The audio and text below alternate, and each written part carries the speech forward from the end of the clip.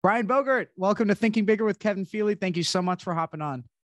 Dude, I'm happy to be here after interacting with you the last couple of times on two of our shows, man. It's just it's obvious to see there's alignment here, and I'm excited to be with you today. Yeah, we connected through David Meltzer. Great connection. I know you and David have a show that you guys do together. And then, yeah, so tell everybody a little bit about who you are and what you do. Well, I'm a husband and father first. I always start there because it's the only thing binary in my world about who I am. My wife and my kids aren't good. Everything else goes away. Beyond that, I would tell you that I'm just very intellectually and emotionally curious to explore the human experience. I'm someone who really studies and pays attention to performance, behavioral patterns, and ultimately where I now spend a lot of my time is helping people actually identify and move through the things that have been actually keeping them stuck. One of the areas that I'll just hit on briefly out of the beginning, because a lot of people identify this with my story, is that when I was a little kid, I was run over by a truck and my left arm was literally severed from my body. Was reattached, 24 surgeries, years of recovery. I always have to honor the woman who was there that day, who is responsible for the fact that I'm here. And that's not just my mother, because she's obviously one of them. But there was a nurse that walked out when this happened. She saw the literal life and limb scenario in front of her, and she rushed immediately to action, saved both my life and my limb. And if it wasn't for her, I wouldn't be here with you today, or I'd be here with you today with a cleaned up stump. Wow. The only reason I bring my story in out of the gate is because I actually want to just get it out of the way, because the reality of it is that, yes, I have a unique story, but what I want everyone to hear and listen to is that you all have your own unique stories. It doesn't matter about the extremities of our stories. What matters is that we pause long enough to pay attention to the lessons we can extract from our stories, so we become intentional in how do we apply those moving forward. We all have the ability to do that, and we also all have the ability to tap into the collective wisdom of other people's stories to shorten our own curve to learning. That's incredible. Yeah. And I think that learning from other people's stories, and like you said, it doesn't have to be this extreme story of childhood trauma and all of this stuff. I think if everybody can understand other people's perspectives and try to put themselves in their shoes, it makes the world a lot more clear. I think the longer you go on in life, and especially if you have this passion for learning about what makes a human tick, what makes people do, the things that they do. Yeah. When it comes down to it, you realize that nobody is trying to hurt people typically, right? Typically people most of the time, you're right. I think there are some that do, but the majority of the time, no, I don't think it's malicious. Yeah. I mean, whether that's and people don't even know that they're doing it. People feel justified. And there's, a phrase that I heard, which is, people are doing the best that they're doing with the cards are dealt. And if you were dealt those cards, you'd be doing what they were doing, So yeah, I think empathy is really important to have. I also love human psychology, and I just love learning what makes people tick and, do the things they do. So what sort of drove you into this sort of passion? Yeah. So what's funny is I had no desire to do this growing up, although it was something that I always thought I would be doing. And so, I'll fast forward just a little bit. I spent the next 13 years, I think, really just trying to survive. Right. And the biggest thing is coming from twofold. And I think to your point, it was never malicious. But when I came out of the hospital, I got very used to people asking me what happened to my arm. And I would answer them. I was run over by a truck and my left arm was torn off. And immediately they'd pause and they'd turn to my parents for validation, which told me they didn't believe my own truth. Right. So I wasn't seen and understood, and I certainly wasn't being connected. And so I got armored up relatively early around the mental toughness side of what the world has told us to do. Because the other thing that I was told is that every single person started viewing me through their lens of what they thought they'd be capable of in my situation, and immediately putting limitations on me.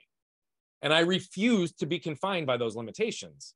So the narrative to protect myself, not realizing that it was armor and I was burying a bunch as a result of it, was Brian's good, Brian's strong, Brian's capable, he can do anything himself. And oh, by the way, bro, I did. And I crushed life and I way exceeded expectations for myself and others. But then when I'm snowboarding, when I'm 20, I go down, I re-break my left arm and I almost lose it again. Went 10 months with it hanging by my side, went through 7 surgeons who were afraid to touch me. And the reality of it is that I got into such a deeply disconnected, lonely, isolated, and depressed state in that period. Here's what I learned: the power of our narratives. You see, I went mental toughness, mentality over everything. And I literally created such a strong one that the world bought into mine. I had lots of friends. I had lots of family. Nobody was there. And I say that with zero upset feelings towards any of those people because they bought into the narrative I created. Yeah. The part they added to it that I never said is that, oh, by the way, if Brian needs help, he'll ask for it. But in one of my most vulnerable periods in my life, I didn't have the courage to do that. Yeah. So I shifted to this concept of vulnerability and authenticity, like, oh, maybe I can connect through this. But what I want to start with, and again, and we'll go deeper in different areas, is what's interesting is many people, and I myself included, believed that getting my arm torn off was my transformation story, was the thing that was going to make me who I was, right? It was a mere breaking of a bone when I was 20 that allowed me to see all the trash from my past I was still carrying and how much I had buried and was still causing me to feel buried in anything I was doing. So when I shifted to who, right, trying to figure out how do I get more connected to people, I didn't have a healthy model for that. I didn't have a healthy model for what human connection and empathy and emotional intelligence could look like. So what I did was followed what the world told me I should follow, which was chasing the house, the car, the money, all the what's of the world. Yep. What house, what car, what amount of money? And I got it all. And then I was 27 and woke up 20 years after my accident and realized that I had all the what's I ever thought I wanted, because now I can look back and realize that was just me trying to build a life of significance that somebody might want to hang out with, learn from, be around, be seen, be connected. I was chasing the what when I was still in need of who. And it cost me the ultimate price, which was who I was. So at 27, I began the rebuilding process. I hired my first coach, went into a few different paths, and then there's lots of turning points over the next 4 to 5 years that put me on the path that we are on today. But I stand here with you 37 years old today, 30 years past the accident, and I am completely aligned as an individual. And I've been identifying and taking out trash from my past regularly and consistently. And the more I do it, the more clear and free I am to want to do it for others, because life doesn't have to be so damn hard, man. Right. And yet we make it very complicated because of a lot of these subtle narratives we don't even know exist within us. That's amazing. And let's talk a little bit about the coaching that you did. So you said you hired your first coach. I think a lot of people hear that and they think of kind of a cliche, oh, I'm going to get a life coach. And, you know, I know that I've had my own things around that, but I can tell you that any time that I've hired, whether it's a business coach, right? I invest a lot. I mean, that's, you know, I do one-on-one coaching with David Meltzer. I am constantly investing into the business side, but what I don't think people and even myself, I'm just finding this out, the personal coaching, the life coaching stuff is not a sham. You know, I mean, of course there's some of them that are not great, but I think that a good life coach can completely transform your life, just like a good friend can, right? So can you speak to hiring a coach and sort of how that put you on that trajectory? Yeah. Well, and I think that's really, really important too, to pay attention to. Like, there needs to be relevance, there needs to be credibility, and there needs to be some level of connection and trust with that person. I think I interviewed 15 coaches, and it was the 15th that I hired. Wow. And the reason I interviewed 15 coaches is because 14 of them were an inch deep and a mile wide, and they had no relevance or credibility in my life. At the time, we were running about a $12 million business. We ended up growing up to 15 for the next few years before I left, right? Yep. Like, a lot of the coaches I'd talked to hadn't ever made a significant amount of money, hadn't ever built a business in excess of 7 figures. And I'm sitting here like, well, okay. And I didn't really know what I needed, right? Like most people, they don't really know what they need. And so, you know, I like to kind of find the Swiss Army knife of coaches, for lack of a better term, people who have understanding in multiple verticals that you need. Right. Right. And so I landed with someone, a guy by the name of Ben Newman. He's very well known today. And the reality of it is I worked with him for about 2.5 years. And it was only a month into working with him that he said, Brian, you got to be doing this. Now, mind you, I hired him because I was burning the candle at both ends on both sides. And the reason I hired him was because I also woke up and realized that I'd missed the first 6 months of my kid's life. And perspective hit me between the eyeballs. And I was like, wait a minute. I'm doing everything for the benefit of my family, but I'm not here. I need to get more aware. I need to get more intentional. I need to create a better process to produce as much, but potentially with less input, so that I can reallocate to different areas of my life. Now, he really helped me start the process of raising my level of awareness. And I believe all coaches have seasons, right? So I was with him for the season that I was meant to be. And he's the one that really pushed me in this space. But I responded to him the first time he said it. And I said, yeah, buddy, I'm paying you a lot of money not to tell me how great I am, but tell me figure out this other stuff. And now you want to add something else. He goes, Bogert, no, like, dude, what you're doing in business, what you've been doing in your personal life, what you do in the community, what you do with philanthropy. He's like, everybody's coming to you for coaching. Why not create a formal structure to do so? Right. Yeah, whatever. And I didn't listen to him for 9 months. And then I got a sign from the universe I couldn't refuse. And that's when I jumped in with both feet. Now, how I started and the shifts to how we are actually moving through the world and helping people today is fundamentally different, because when I started my coaching, I was still only on intellectual and mental toughness narratives. I still hadn't learned the gift, because when I shut off physical pain, when it exceeded my ability to cope when I was a little kid, I also shut off emotional pain, spiritual pain, right? But I've become a practitioner of pain in every direction of life. But it allowed me to realize human connection without emotion isn't really human connection. And if I'm only talking to people about what they think, then I'm not really getting them to move, because my language at the time didn't support asking someone, how do you feel about that? The world's not taught us how to think, and they've certainly not taught us how to feel. And so all I'm trying to get people to do, and it's more complicated than all I'm trying to get people to do, is people to tap into the intellectual and emotional narratives that go through their life and balance and regulate between the two, because they both lie to us. Right. They both tell us the truth. And so how do we get back to the truth of who we are? It requires digging in our proverbial can to really figure out what's getting in our way. Right. Now, what would you say the most common struggles people deal with when you do coaching with somebody? What are the main core things that you have to sort of help them, for lack of a better term, reprogram? Yeah. So I will tell you that I think that the primary emotion that I deal with largely is shame. Shame is the ultimate wolves in sheep's clothing, because it shows up as perfectionism, control, scarcity, abundance, right? Like all of it, fear, guilt, all of it, self-worth. It literally shows up in some form or fashion. What I would tell you is that largely the predominant things that I see, because I work with people who've already had levels of success. I don't typically work with beginning salespeople or brand new entrepreneurs. It's people who have some established level, because I'm not one of those that's just going to go inside. Again, I've built, scaled, and sold businesses as well. So I don't believe in balance. I believe in integrating our lives and aligning them to work so that we can fulfill in all the areas we care about. But some of the more common things is I deal with a lot of money scarcity that blocks things from people's lives. Yeah. I deal with a lot of individuals who seek validation and connection through performance. I see a lot of individuals that struggle with a deep level of self-worth that's just been armored for years. And there is a big time fear of judgment in a whole variety of ways. Right. Now, what does that do for people? It limits their ability to lead and create good cultures, because their armor is not going to facilitate a vulnerable, open connection with their staff, with their employees, right? It starts impacting their literal primary, most intimate relationship, typically the ones with the kids, right? It'll impact health. And think about it from a lens of trash. We all take out trash in our businesses and houses pretty much every day. Because if we don't, what happens? Let's just assume, like most houses, there's a major trash can in the kitchen. Okay. Now, if we don't take out the trash every day, we can only push it down so far. But what will happen is if we stop taking it out, it will overflow and it'll start filling up the kitchen. Meaning we can't get the nutrients we need. We can't get access to the right food and hydration we need. And we don't often get the ability then to communicate in communion and actually break bread with people, because our kitchen's now filled with trash.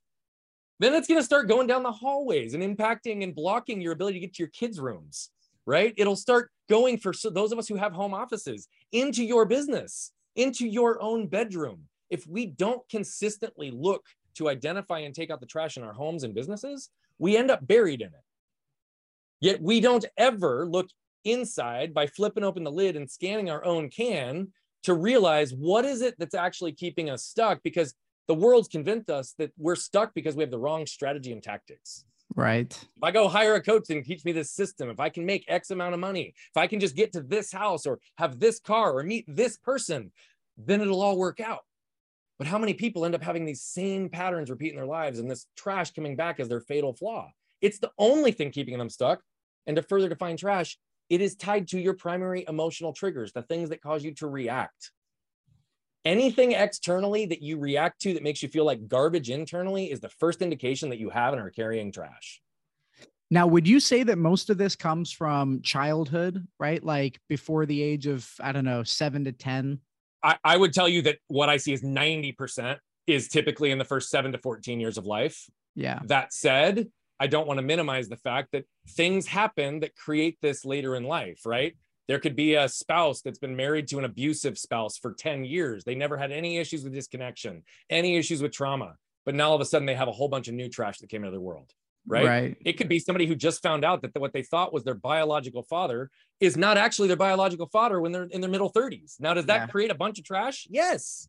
Right. And so the majority of the patterning and the deeply ingrained trash is first 7 to 14 years. And we can typically see the narratives that are written for people intellectually and emotionally based on that period.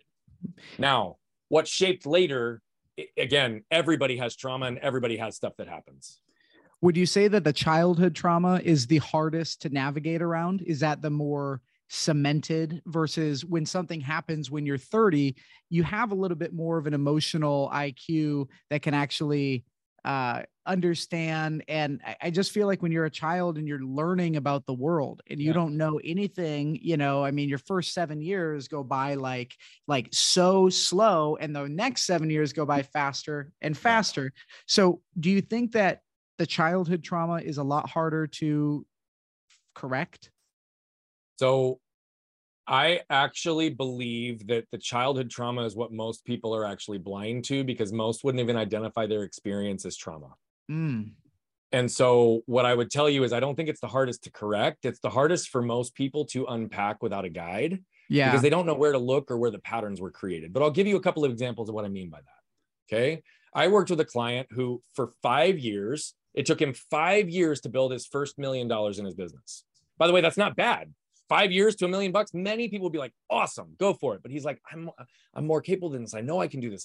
Right.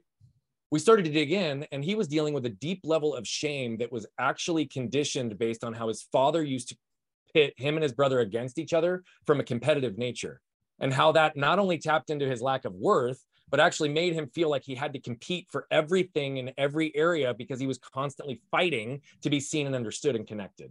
Right. The reality of it is it was simply a dynamic between, it wasn't that his father didn't love him. It wasn't that he didn't coach his own sports. It's that the two of them were, from the day they were born, conditioned to be compared and competitive with each other. Yeah. Right. There's another version with someone else who literally, we just came into this scenario.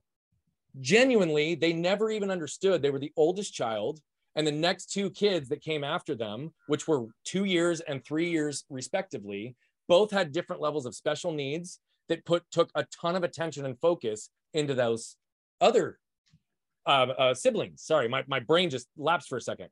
Into the siblings. But what would happen then is now that oldest one is shifted into a position where they need to care, and they're not getting the love and connection they needed from their parents because their energy is often focused unintentionally towards where they think it's needed most. Right. That creates patterns around abandonment and why don't they love me, and what does this mean, and why is everybody judging me, and why did the next person get the job? Like, these things get so deeply ingrained that they create narratives, they create beliefs in ourselves, and often they're things that 99% are completely blind to. And so they're the hardest to find, but once we do, they are actually the greatest pieces of trash to unpack, because they create the greatest amount of transformation and forward momentum, because the way we look at trash is objectively and non-judgmentally. 99% of people's trash is not their fault. Yeah. It becomes their responsibility once they're aware of it. And so when we are able to see, like, okay, I have to identify these things because they're keeping me stuck. When we unpack the stuff that's so deeply ingrained that it's impacted so many areas of our life, all of a sudden it's like we have an opening to walk through for the first time in a long time. Right. And correct me if I'm wrong, but it seems like you almost unpack this trash from whatever trauma people have been through, and you actually turn it from something that's harming them to something that actually is like a springboard for them to propel themselves off of, because that is the thing that makes them go after life the way they do. So because the deeper we dig and the more we unpack trash, the more we find the treasure hidden behind it. Amazing. So let's talk about your show, Trash Talk. Tell me a little bit about that. Yeah, so this is actually a pilot show. And what we're doing right now with this is we're showing in a 25 to 30-minute episode, how do we quickly help someone identify and take out the trash from their past that's keeping them stuck. So genuinely, people are coming in and typically identifying either their biggest problem in life, in business, or what they're facing. And we start to dig. And we literally start to flip open the lid, see what's risen to the top. And then we start going down in the layers where we need to. So in a matter of 25 to 30 minutes, we typically have some version of revelation, awareness, aha, which then gives a pathway for forward movement. This is one of the things that we created to show people what was possible in 25 minutes. This is one of the things we created to be able to give collective wisdom and collective stories, because most of our guests have a similar pattern or story to somebody who's watching. Yeah. And so just seeing someone else's experience, seeing where their ahas or the connecting points in their life, relationships, and business have been, frees other people.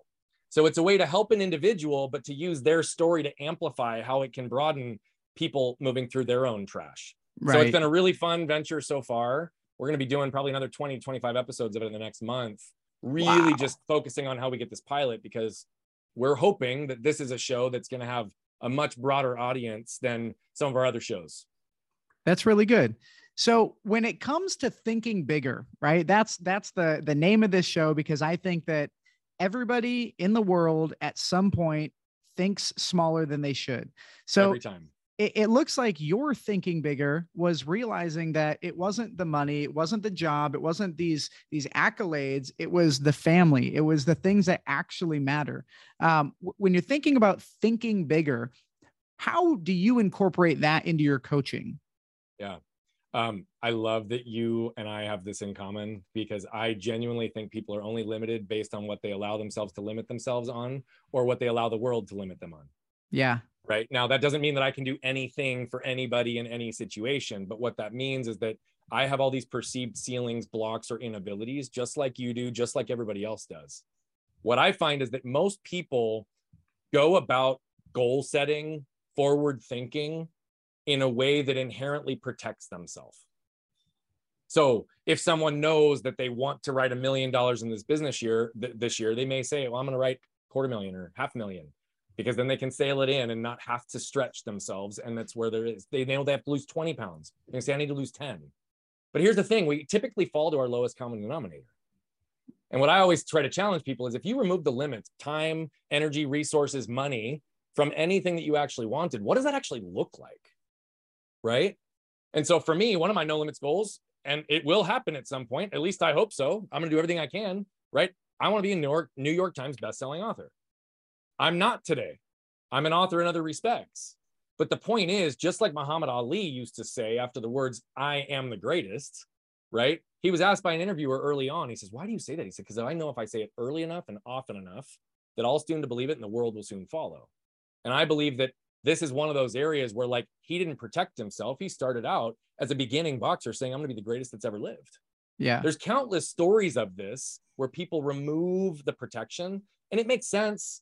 Why do we protect ourselves? We protect ourselves because we're afraid of judgment. We're afraid of failure. We're afraid of all these pieces. And in the human experience, what do we want most? To feel safe, to feel protected, to feel seen and understood, and to feel connected, right? Who am I to step out on a successful $15 million business, execute a buy, sell, when I've got everything that everybody's always told me that I wanted, and a life to be admired and desired, right? Who am I to shut all that down and say, no, I have a bigger purpose for my life? Shame kept me stuck on the top side just as much as it did on the lack of worth side, because we are constantly trying to protect ourselves from the feedback externally that's going to make us feel like garbage internally. Right.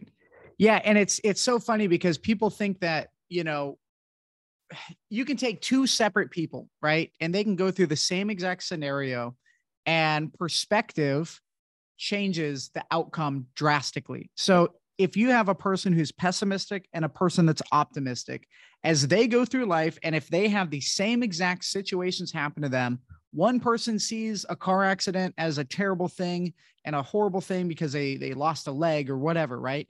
And the other person sees it as a strength because they were able to overcome and handle this challenge head on and move forward. While this person lets that hold them down for the rest of their life. This person uses it as a strength and finds the positive things in it. So if somebody feels like they may be a pessimist, what do you tell them? How do you have that conversation to let somebody know, hey man, your perspective sucks. You need to start looking on the bright side of things. I'm sure there's a lot more to it in terms of taking out the trash, but how do you handle there that? is, and I won't go super deep, but I'll just give an example from a conversation the other day, right? Because I think even in that case, it's like the pessimistic side of things is like, oh, our story's not good enough, my experience isn't good enough, right? It's all these narratives that are conditioned. Part of the reason I give that qualifier on my story in the beginning is because I can't tell you how many times someone's heard my story or I've talked to them individually and their response was, wow, perspective really makes me understand that my trauma was really not that big a deal. Whoa, no, that's not what I want you to hear from my story, because your trauma is your trauma. Okay. Now, are we perpetuating remaining stuck because of the way we're viewing the world, because of what we're not seeing, because of what we refuse to see? Right. So I can literally flip that on somebody's head and it's like, no, your trauma is your trauma. And I don't have perspective on that. Where we can use external perspective is to turn inward. Okay. So for example, and I'm going to use a personal one on this one just because it's easy and it's hanging there. I remember at 7, laying in the hospital bed, starting to feel pessimistic, getting down on myself. Why did this happen to me? What's my life going to look like? What am I going to do? Like, why me? Why me? Why me? Right? Then families from the ICU start coming up to us saying, we're so sorry for what happened to you. We're so sorry. Is there anything we can do to help? And then we find out that their kid is laying in the ICU bed next to me with a terminal illness and doesn't know if they're going to live for another 30 days. Now, that in no way minimizes my trauma. It in no way minimizes my experience. It in no way makes me feel like, oh, I'm not going to have a big mountain to climb. But what it allowed me to do is center in what I had, which was my life. And so if I had my life, that was a basic point where I could realize that I could learn to not get stuck by the things that had happened to me, but instead get moved by what I can do with them. And so pessimistic is often where people get stuck, and why unpacking those childhood things becomes so important. And also why therapy in some cases doesn't help for some people, even though I highly recommend it for most. Yeah. Is that oftentimes people go about self-awareness in a way that just makes them more aware of all the ways they should be judging themselves. Wow. Man, what and you I said, want people to extract, not look at why this happened to me, why stuck, but what can I do about it? What did I learn from it? What could I do differently next time? What would I do differently if I had different information? Because what remains future focused and objective, non-judgmental. And the only way we shift from pessimism to optimism is if we stop even judging ourselves in the way that we think, feel, and operate. That's incredible. When you had mentioned that the family's coming up to you in the ICU, and they don't know if their child's going to live for 30 days, I think that gratitude is so important in any situation, because gratitude is like finding light in a dark tunnel, right? I agree. And also understanding perspective, like most of us have it so good, even when we're at our lowest point compared to somebody else. Included, dude. Yeah. Everybody. And, when I was in high school, one of my best friends had cystic fibrosis. And man, me and this kid were glued to the hip. We went everywhere together. And he had some other health complications from cystic fibrosis. So he constantly would be coughing up blood, couldn't breathe, was in and out of the hospital, crazy surgeries all the time. Well, I was a party animal, right? And he didn't drink or do anything like that, but he was always partying with us. He was always with us. But I remember one day, and he never judged me, right? Never judged me. But I remember one day, my friend Michael, who had cystic fibrosis, is watching me smoke a cigarette with chewing tobacco in my lip, and I'm drinking a beer.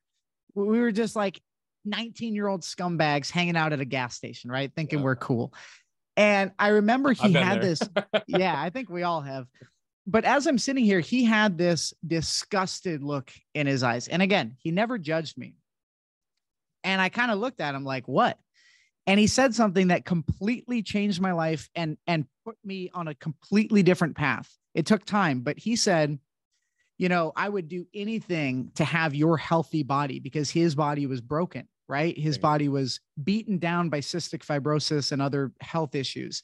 And he's looking at me completely just destroying this body that he would die to have. He would do anything to have a healthy body. And I remember that was the only time I ever felt like he judged me. And I don't think it even really made sense right then, but over time, that story kept coming up in my mind. And I realized, like, man, even when you think you have it bad, somebody has it so much worse. And I think that story actually is one of the reasons why I got sober. A few months after that, I quit smoking, quit chewing tobacco, and then years later got sober from alcohol and everything else. But I think that perspective and gratitude is so critical in growing and evolving in your life. Do you see that a lot? Agree. Do you see that a lot in your coaching? I think where perspective and gratitude can actually help someone move. Yeah. Absolutely. I think here's the difference that I want to talk about, even with gratitude, because what I struggle with the word gratitude right now is it's become such a buzzword. And there are so many people that are just like, choose gratitude. If you just choose gratitude, then you can be grateful. And then you don't have to worry about anything else because you can just choose it. Right. Okay, cool. But what I want to really point out to people is if you choose it, the majority of you are going to choose it and it will be an intellectual only choice. It will never permeate that 18-inch journey from the head to the heart so that you can actually feel gratitude. Because choosing gratitude can be a way to shift you there, but how do you then further ingrain it so that you exist within gratitude? Because otherwise, it's just like every other mental narrative that we create for ourselves that's ultimately armor and doesn't help us move. But in that moment, what I really centered in was I was genuinely grateful for my life because I almost lost it. I mean, I could have bled out in the parking lot, right? Like multiple situations could have taken my life. Like I was genuinely grateful for my life. It wasn't just a choice. And the thing that I want everyone to hear is just because someone has you feel worse, or sorry, just because someone might have it worse than you, I also want you to pay attention to the fact that that is your perspective on what you'd choose in your position versus theirs. For all you know, they may actually feel like you have it worse and they're using you for perspective. Yeah. So don't minimize your own experience. Again, seek to understand what you can learn from those that are around you and the perspective that you gather. Because the only thing I ask people to say is, what is perspective you pointing you towards? Amazing. Thank you for answering that. That's incredible. Brian, where can people learn more about you? My website at brianbogert.com or any social platform. You can find us at @BogertBrian. We genuinely like to engage. We're on a mission to impact over 1 billion lives as quickly as possible. And that means that 99.99999% of the people we impact will never pay us $1. We're here because we want to make sure that everybody understands what it looks like to identify, take out their trash, and deeper connect with themselves, those around them, and their businesses in life. And where can people find Trash Talk? Well, right now it's just a pilot show. So it's not being published or distributed, but you're going to see a lot of those pieces start being trickled on our site and on all of our socials. So those two places will be the place to keep up with it. We also have our rapid fire live show that you joined us on. And we have a podcast that's going to be launching after the first of the year called Flipping the Lid. I will definitely be having you on that show, my friend. Amazing. Everybody, please go and follow Brian. Brian is incredible at what he does. Brian, thank you so much for coming on, being vulnerable, sharing your story. Can you leave our guest with one last positive message? Yeah. A lot of people are waiting for a hero. They're waiting for a savior. They're waiting for someone to ride in on that big, bright, white horse and save the day. I know it might not sound like a positive note when I say this, but nobody's coming. But here's why it's positive. You are your own hero. You are your own savior. You are your own garbage man. And so instead of putting yourself in a position where you believe that someone else needs to come save you, find a guide or find a path to start walking so that you can write your own journey. You can be your own hero and you no longer need to be stuck from the trash from your past. That gave me chills. Thank you. Brian, thank you so much for joining us. Again, everybody, please go follow Brian at brianbogert.com. Find him on social, connect with him. And, if you want to help Brian empower over 1 billion people, now's the chance. Thanks, Brian. Thank you, brother.